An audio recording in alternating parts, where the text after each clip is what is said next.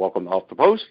I'm Russ Cohen. We've got Anthony Mingione. And how are you? Doing good, Russell. How are you? Good. And we have Mike Ogello. Mike? Russell? Peachy. I am doing peachy. I'm missing your good evening, gentlemen. I always like that one. I know. But good evening, gentlemen. Like, he's like, maybe Vincent. He sounds like Vincent Price in when he comes in there. Good evening, gentlemen. I think he was from Deadwood, since the Deadwood movie's being filmed. Maybe that's what it is. Oh, I can't wait. Well, for if I was gonna mimic Deadwood, I would use a certain. Yes, you would. Swidgen. Yes, Swidgen. certain two-word epithet of Al Swearingen, but we won't. Careful. We won't go down that road. No, nope. but we can't. But we can't wait for that movie. But let's start with dirty play in the NHL, and we'll lead off with the Rangers' Cody McLeod. Oh, A man that shouldn't be long for this league. I don't care if he mentors young players. 2.5 minutes into a game, he plasters Sam Girard into the boards for no good reason. And then when he skates away, it's sort of like he's like, I know, I did it, so what? And so they give him 5 for boarding, and, they start off by giving the Avalanche a 5-minute power play. 2 goals later. Not too bright, though. No, it's just, all of it. It's like, and you look at him and he's got 1 goal in 19 games. I get he's got 66 hits. I get he's going to have 100 PIMs. I just don't get him. And so there's that. We'll morph into the, Pettersson thing in a minute, but this was a dirty hit. Yeah. And Sam Girard was hurt. He did come back in the game, so good for him. But this is just something, and that I can't stomach anymore. I don't care if a guy goes out there with the explicit reason to, check and try and make plays and try and score goals. I'm good with all that. But this is just nonsense. Yeah, I'm watching the play. It's not that McLeod is wrong for going for the check. It's where it's the placement of the check more than anything. Yes. Very obviously going in. I know hockey. We all know hockey obviously is a high-speed, high-collision sport, but still, he had time to make a decision. He did. He's much bigger than Girard, so it's not that hard for him to kind of get up and hit him on his shoulder to put him into the glass. Instead, he's high, goes right into his head. And, it was one of those plays I was just like, everything about the play is correct with the exception of the placement of where he hits him. Otherwise, it would have been would have been within his right. So, but again, you've described him pretty aptly at this point, the kind of player that he is. Mike, I know you're looking for some toughness on the Leafs. Would you want Cody McLeod? No, because he's a one-dimensional thug. But honestly, the reason that he's there, and I've said this from the beginning of the year, is they don't want their kids killed, and they want somebody to be out there to throw some checks. Right, but he did the opposite this game. No, nobody did anything to anybody. He was the actual fire starter here. He was the instigator of it. But to my point regarding Toronto and their need for toughness, again, I referenced this on the Buzzcast. I'll do it again.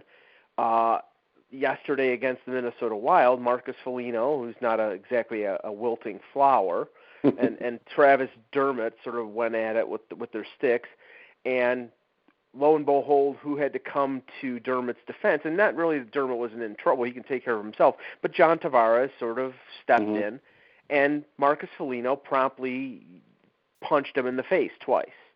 And then Tavares had to slash or spear him back, and they both got coincidental minors. But if I'm the Maple Leafs, the last guy I want going out there and responding is, Austin Matthews or Mitch Marner or John Tavares. You have to have players that will provide some pushback, that will provide some leadership in that way. And that's, I think, with the prospect of them playing Boston, and there are other teams out there that are going to face teams that I think have physical advantages on them, they need to get those players, not to instigate, but to respond. Okay, I think that's fair. Now, I'm sure you've probably seen, if you haven't, we'll talk about it anyhow, and we'll explain it, but the Pettersson play yesterday with Kotkaniemi wasn't a dirty play. But what I would like to see, and I don't see why this would be hard to implement, you have a trailing ref that his only job is to look at plays like that. He missed the play, there's no penalty. When you see two guys on the ground and you've called no penalty, I think that's a good time that you could signal or should be able to signal to Toronto and say, hey, take a look. See if you guys see anything there, because something must have happened. But they don't, and nothing happens, and Pettersson, gets hurt. He's out for the game, and there's no atonement whatsoever. And there's not going to be a suspension or anything because Pettersson said it's not dirty. But there should have been a penalty. And the coach said it wasn't either. I mean, obviously, at the end of the day, Pettersson said it wasn't dirty. Right. Travis Green said the same thing. So when you get the opposite team basically saying the same thing, they know it's a tangled situation that could happen to any player in that circumstance. So I hear your point. It's just watching that play, I didn't see it being that myself. So not even a penalty? Okay. I thought he was trying for a takedown, and then he got tangled up with him, so it looked worse than it was. But I do think he was going for I think you could probably tag him with an interference call off of that play. Although I do wonder, because prior to that, Pettersson had kind of went in pretty hard on Kotkaniemi, and it was kind of borderline on the hit. So I wonder if the ref kind of swallowed the whistle on that because of the initial, if they had their eyes on the play. And that's the one question I have as to why. I think you could have potentially gone for interference, but if the ref had eyes on the play on the way and let Pettersson's thing go, then perhaps they decided to do the same thing in this circumstance. Mike, what's your thought? If anything, I thought it was like, I mean, I don't hear this call made anymore, but obstruction holding. I mean, he basically, grabbed him and took him down. And, if you're doing that, you're obstructing him from being able to skate away or do whatever, he wants to do. So, I mean, and this could be a potential blow. Now, I believe I saw tonight that it was a knee injury. It doesn't sound of a serious nature, but I don't know, anything with the knee usually takes at least a couple weeks, especially with a guy whose speed is so important as Pettersson is. And, in a tight race in the Western Conference for a wild card spot, a couple weeks without him, your standard bearer in terms of your offense, I mean, that could be the difference between making and missing the playoffs, or Jim Benning going out before the deadline and trading players away because they're not realistically in the race. So, I mean, it's a big thing, and you're not overemphasizing one play, but when it is a key player like that, it's sort of akin to the Brandon Manning, Connor McDavid situation from a few years ago. Yeah, I think that's fair. All right, so let's switch to the Flyers. They made a move. They got Mike McKenna, a goalie, a well-traveled goalie, as we all know. Well-traveled, old, 35. And the interesting thing is, Michael Neuwirth in the locker room last night basically was talking like a guy that was completely psyched out. He was basically, I don't have the quotes in front of me, I read them earlier today, but basically was talking like a guy that was mentally struggling in that game. He was talking about how when you lose in the league, it's hard to bounce back, even though he was hopeful they would get on a streak. Like, to me, once he started talking like that, I knew it was time for him. And so, like, the fact that they're saying he's hurt, that's fine. But I just knew he was not playing for this team anytime soon talking like that, especially in the situation they're in. No, if he's mentally fried in the circumstances, as we heard in some of the talking, it's you really kind of have to wonder right now in terms of Neuwirth. And again, yet the Flyers with the word with regards to the LBI, but it does really leave them in a bit of a lurch here. This injury, certainly, especially when you still are waiting on seeing where things are going to be at. Obviously, with Brian Elliott. Obviously, there were plenty of updates yesterday from Chuck Fletcher, with regards to it. Old man here, sorry. Way it goes. So, but they're in a tight spot here right now. I mean, they were literally down to basically two goaltenders, and in this short pinch, with McKenna being out there and the Flyers being where they were in the pecking order for waiver claims, it made perfect sense for them to try to bring in McKenna, who has spot appearances. Again, how long McKenna will be here is subject, obviously, to discussion in this case. He's got to go I think Brian Beach put it up in terms of what would happen if he's up on waivers again, that he could actually be, if the Canucks claimed him, he could be assigned, I think, to the AHL. So, again, I think this is same situation, maybe even shorter term with McKenna than it even was with Cal Pickard. So this is where the Flyers are at right now. I mean, they have to. They're in the arguably probably the worst case scenario that a team could be in with regard to their goaltending situation, with the possibility that if McKenna starts, the Flyers would be setting a new record for the amount of goalie starters in one season with 7, if McKenna ever does start. For now, it's going to be obviously Hart until we see, and we all know that wasn't the the scenario that anybody probably wanted, except for fans who were sort of wishing beyond their wildest dreams that Carter Hart would be ready this season. And again, to Hart's credit, I think he's played well, all things considered. Oh, yeah, I mean, all things situation. I don't disagree. It's not optimal. It's not optimal. And certainly he struggled in the last game that he obviously was in. So that's where Philly is right now, and part of the reason why they are, as Wayne Simmons aptly put it, they are a team in quicksand right now. Yeah, I just don't want to see them playing Hart 5 or 6 straight because they don't want to play McKenna or because they feel like they're in the playoffs still. I think they're going to be. I think in this circumstance they're going to have to be very careful here with Hart in terms of we have to see what the upcoming schedule is. I think McKenna, again, if he's going to be out for a little bit here at Neuwirth, and they still got a stretch here, and Stoley's just getting, and Anthony Stolarz is just getting back out on the ice. Yeah. I think it's supposed to be this weekend or so in terms of getting in actual practice. He still needs some time yet to get himself readjusted. So I think there's a pretty good chance here McKenna is going to get, if we look at the Flyers' upcoming, schedule coming up over the next few games.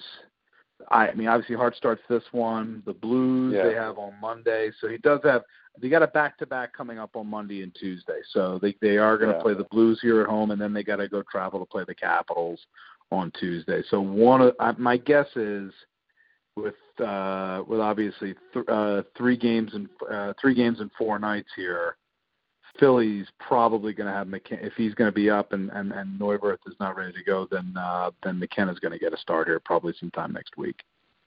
That makes sense. Mike, you saw McKenna in the Calder Cup last year. What's your ultimate thought on him playing in the NHL? Well, I mean, if I'm Philadelphia, if you have to play Hart, I'm playing McKenna every other game because, I mean, I'm under no illusions looking at the Flyers, looking at their place in the standings, looking at the situation with an interim coach and a transitional. And I mean, we know Fletcher's going to be there for a while, but transitioning into the new GM, that this season is over with for the Flyers. I don't understand, I mean, it may be optimal for them to use Carter Hart, but I do think it's asinine because I think you risk, ruining a young kid. I mean, you pulled him after, I think it was 22 minutes on New Year's Eve. That was his last game, I believe. And he up until that point he'd played fairly well in the 3 games before then. I just think you're risking disaster with a 20-year-old goaltender and a team that right now defensively has no concept. The morale of the team is down obviously because they're near the bottom of the league. And if this thing with Neuwirth is a mental situation, he's a UFA at the end of the year. I keep throwing him out there. If it's physical, then obviously you can't play him. But right now, I think you have the priority for this organization has to be the well-being of the 20-year-old future goaltender, and the guy who's under contract only until the rest of the year, I throw him to the wolves. I don't care. Okay. So we move on. Let's talk a little World Juniors. Yesterday with Canada, I mean, look, anybody could lose in this tournament. I always tell people this is the hardest tournament to pick as far as prognosticating in the world. The margin of error is so close now. Everything is close. But, Ant, the one thing that happened in that game with Comtois missing on the penalty shot was a lot of online bullying, trolling, threats.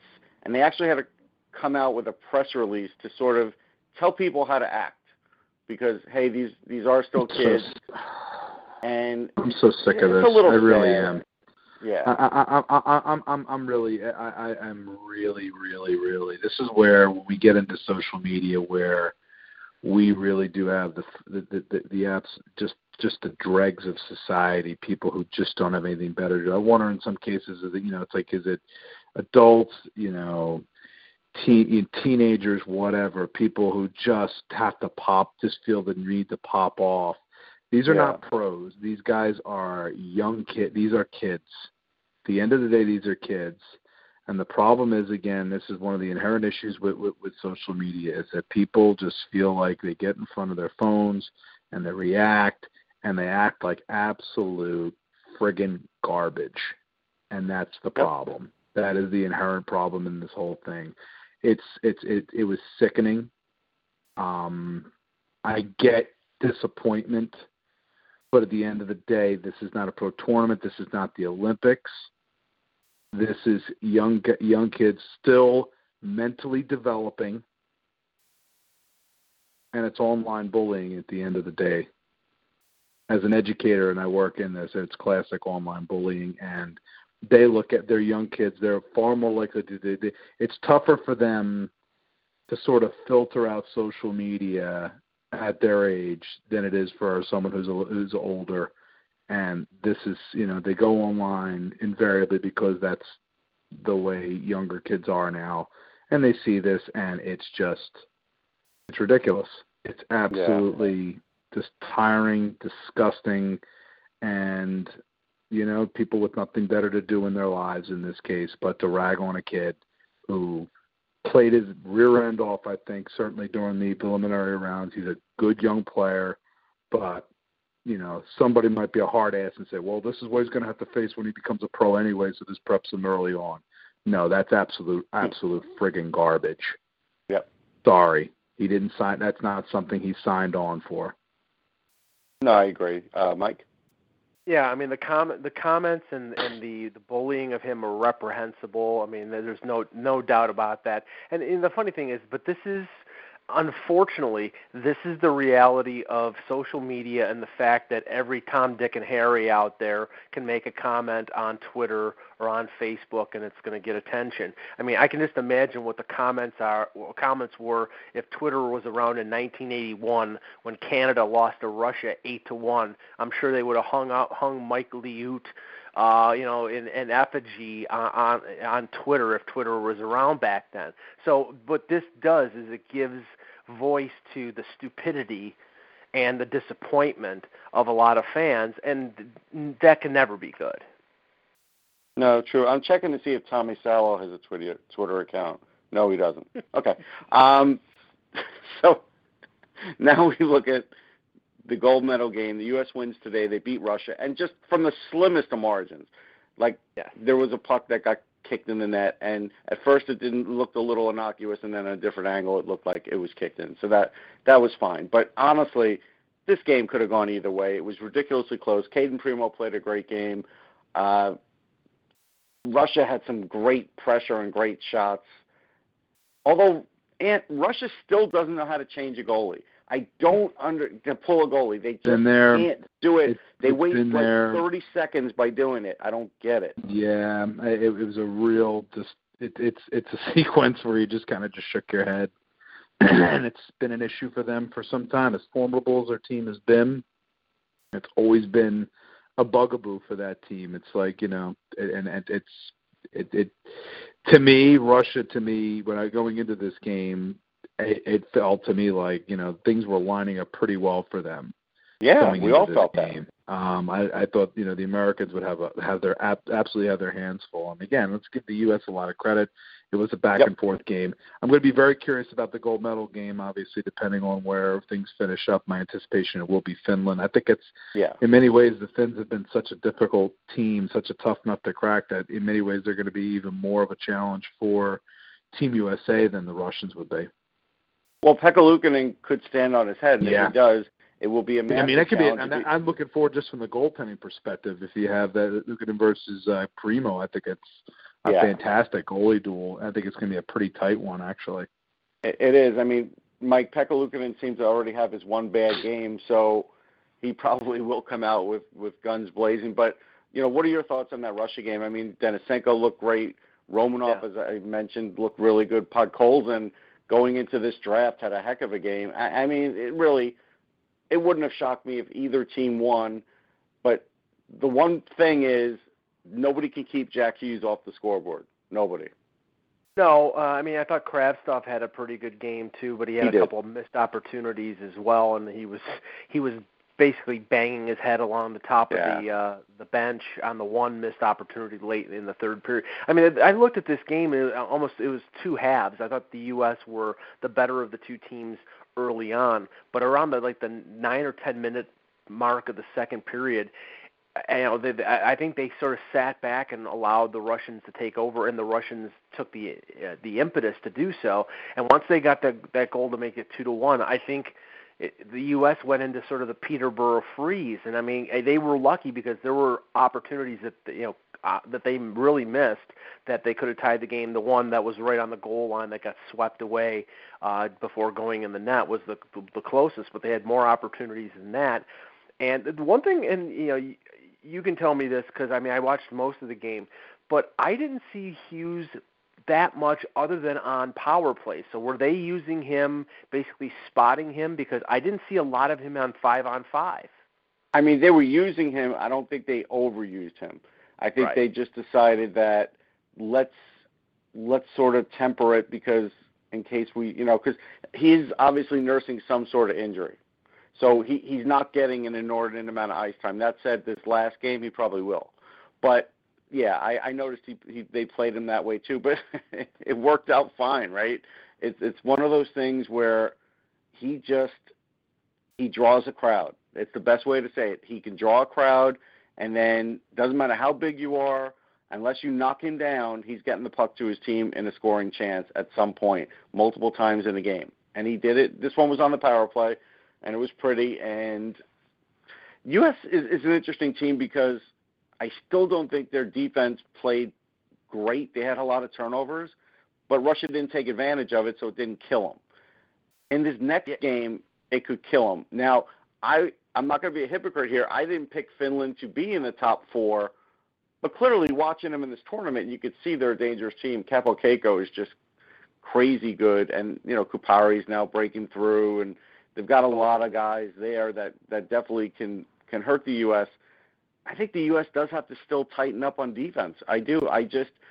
Phil Kemp is their best defenseman. I don't think anybody envisioned that happening when the roster was unveiled. They've given him a ton of ice time in this tournament. They really have. And I think I get there's a little bit of a meritocracy involved sometimes with some of the defense, but I do think there's other defensemen that are got a bit more of a talent upgrade than him. Yeah. But it's the Finns. I think we have to certainly get to a point where we have to kind of respect them at this point in terms of they have theirs to be they won gold in 14 and 16. Yeah. Those last two tournaments. So, I mean, if you're doing this and we have to take them, I think, consistently seriously in terms of. But again, as you said, this is the kind of tournament where just about anything can kind of happen and can be up for grabs. But I do think you have to respect how Finland's been able to grow their talent and be able to get them to coalesce in such a short period of time into really a rock solid unit, certainly from the inside out. Yeah, going back to a couple of years ago at the Bell Center is when they just had all that coaching problem, and that's when things sort of melted down for them. But otherwise, they have been in there. I just looked at the other teams and felt like, you know what? I just didn't think they were as strong as they were. I didn't think they were going to be a bad team, but I didn't think they'd be this good. And then that's the thing. Sometimes in these tournaments, you never know when they're going to sort of put it all together. They have put it all together, and they're going to give the U.S. a hard time because the other thing is they're really good on winning faceoffs. And so that's the other thing I think that the U.S. is going to struggle with. But I can tell you it's a thrill if the U.S. wins, obviously, if you're an American. Being there in person at the Bell Center, I'll never forget it. I took this one picture. It was great. The guys threw the gloves up. I ran in the elevator. I was in there with the whole USA Hockey crew.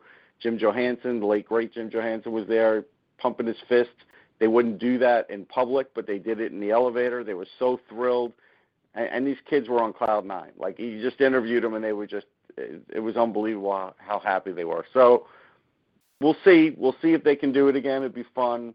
But I do like the fact that everybody has really caught on to the World Juniors in this country. Obviously, in Canada, it's been that way forever. But in this country, you know, when I started Sportsology in 2000, in 2001, 2, 3, 4, 5, we didn't see anything. People heard about it. Most people didn't care about it in their daily lives. But I think for like the last, 5 to 10 years, they have, and definitely the last 5. Like now it's like, I can miss an NHL game, and a lot of people are watching these games. And that's good. Yeah, but please, NHL Network, find some new advertisers. I don't need more advertising about sweaty palms and selling my house, and there's a few other things involving bodily function. I don't want to feed the beast on this with Mike, but I'm going to for a minute, because has the NHL Network just started to use the old Geico Hump Day commercial because it was on an old reel, or did Geico really bring it back? That's the bigger question here. Well, Geico's saving all the really good ads probably for Super Bowl Sunday anyway. So. Well, I saw the old caveman one, so that they might be digging up the classic. They might be. Yeah, you saw the caveman one back in the day. At one of the All-Star games, they had the caveman guy there. I remember from one of those commercials is when he's at a very fancy restaurant. He goes, "I'd like the roast duck with the mango salsa."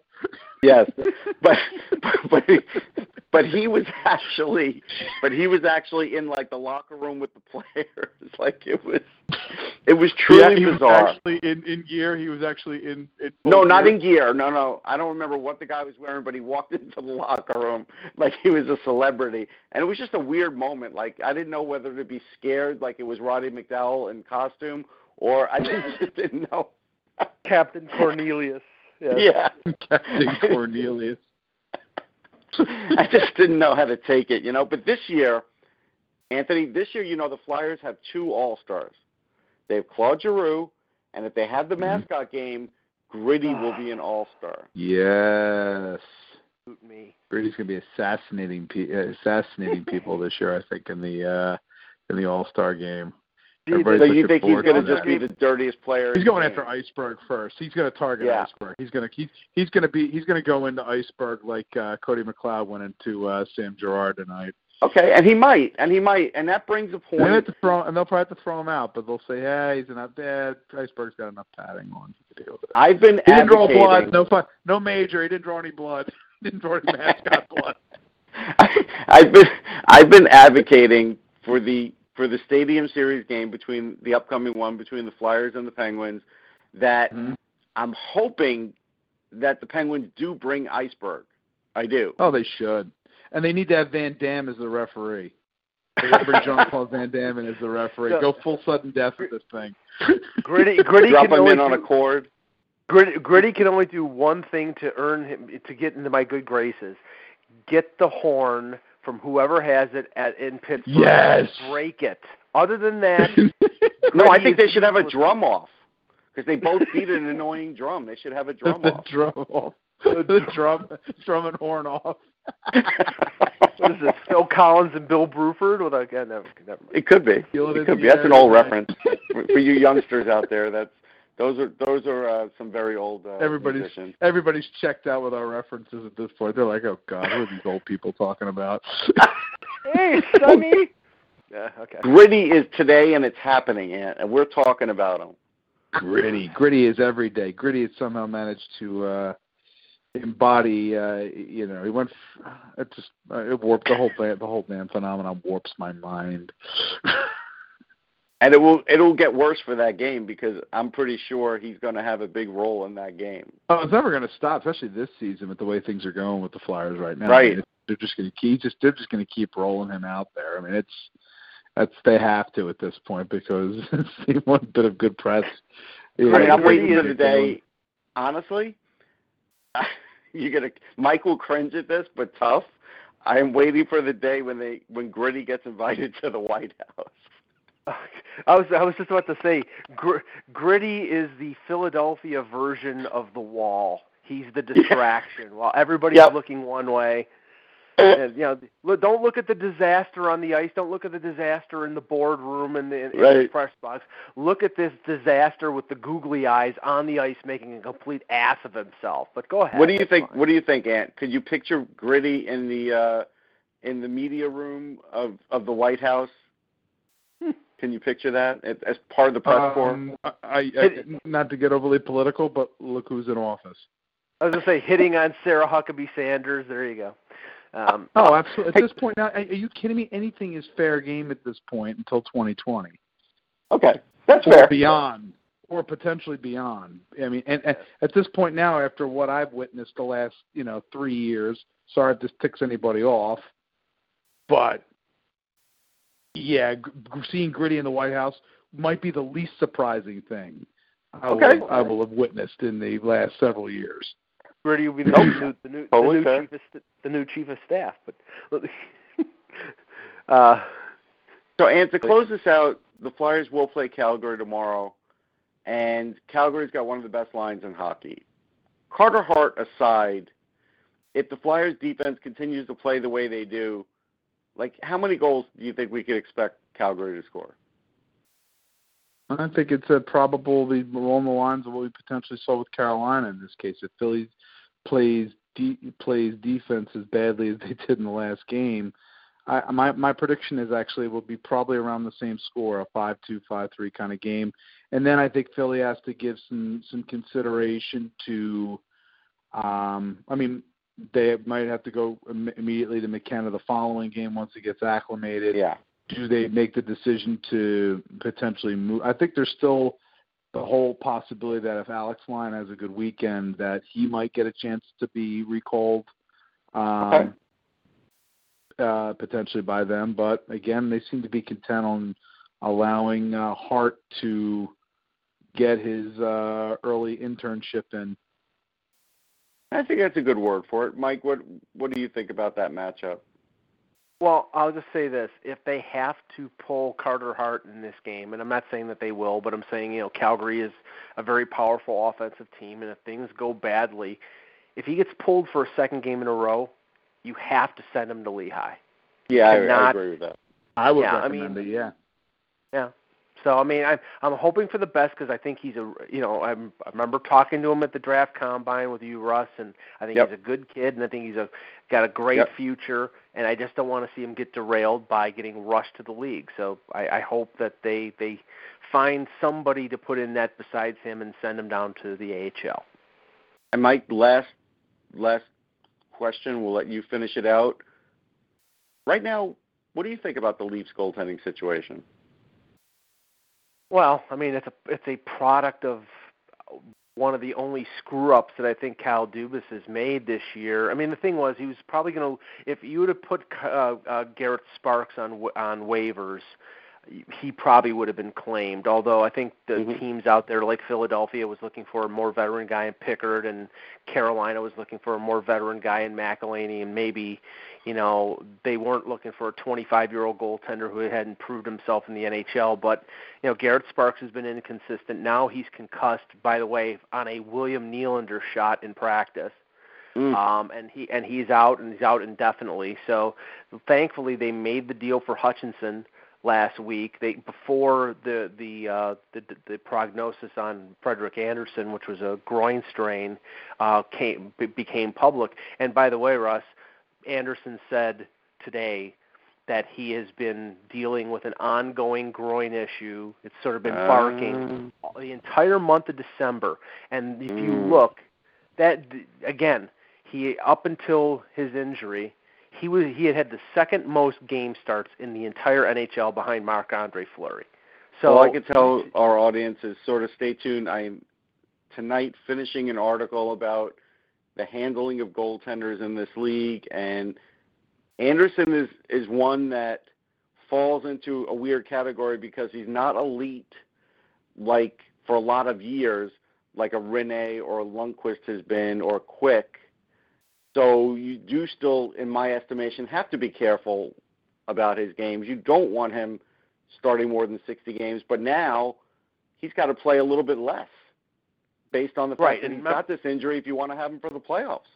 And remember, he had injury question marks in Anaheim, and since he's gotten to Toronto, he played 66, 66, all the playoff games, and was on pace for about that much this time around. And I asked Babcock, and other reporters asked Babcock at training camp, and he said, well, I'd like to play him less, but if we're basically in a playoff race or in a race I'm going to play him as much as I can.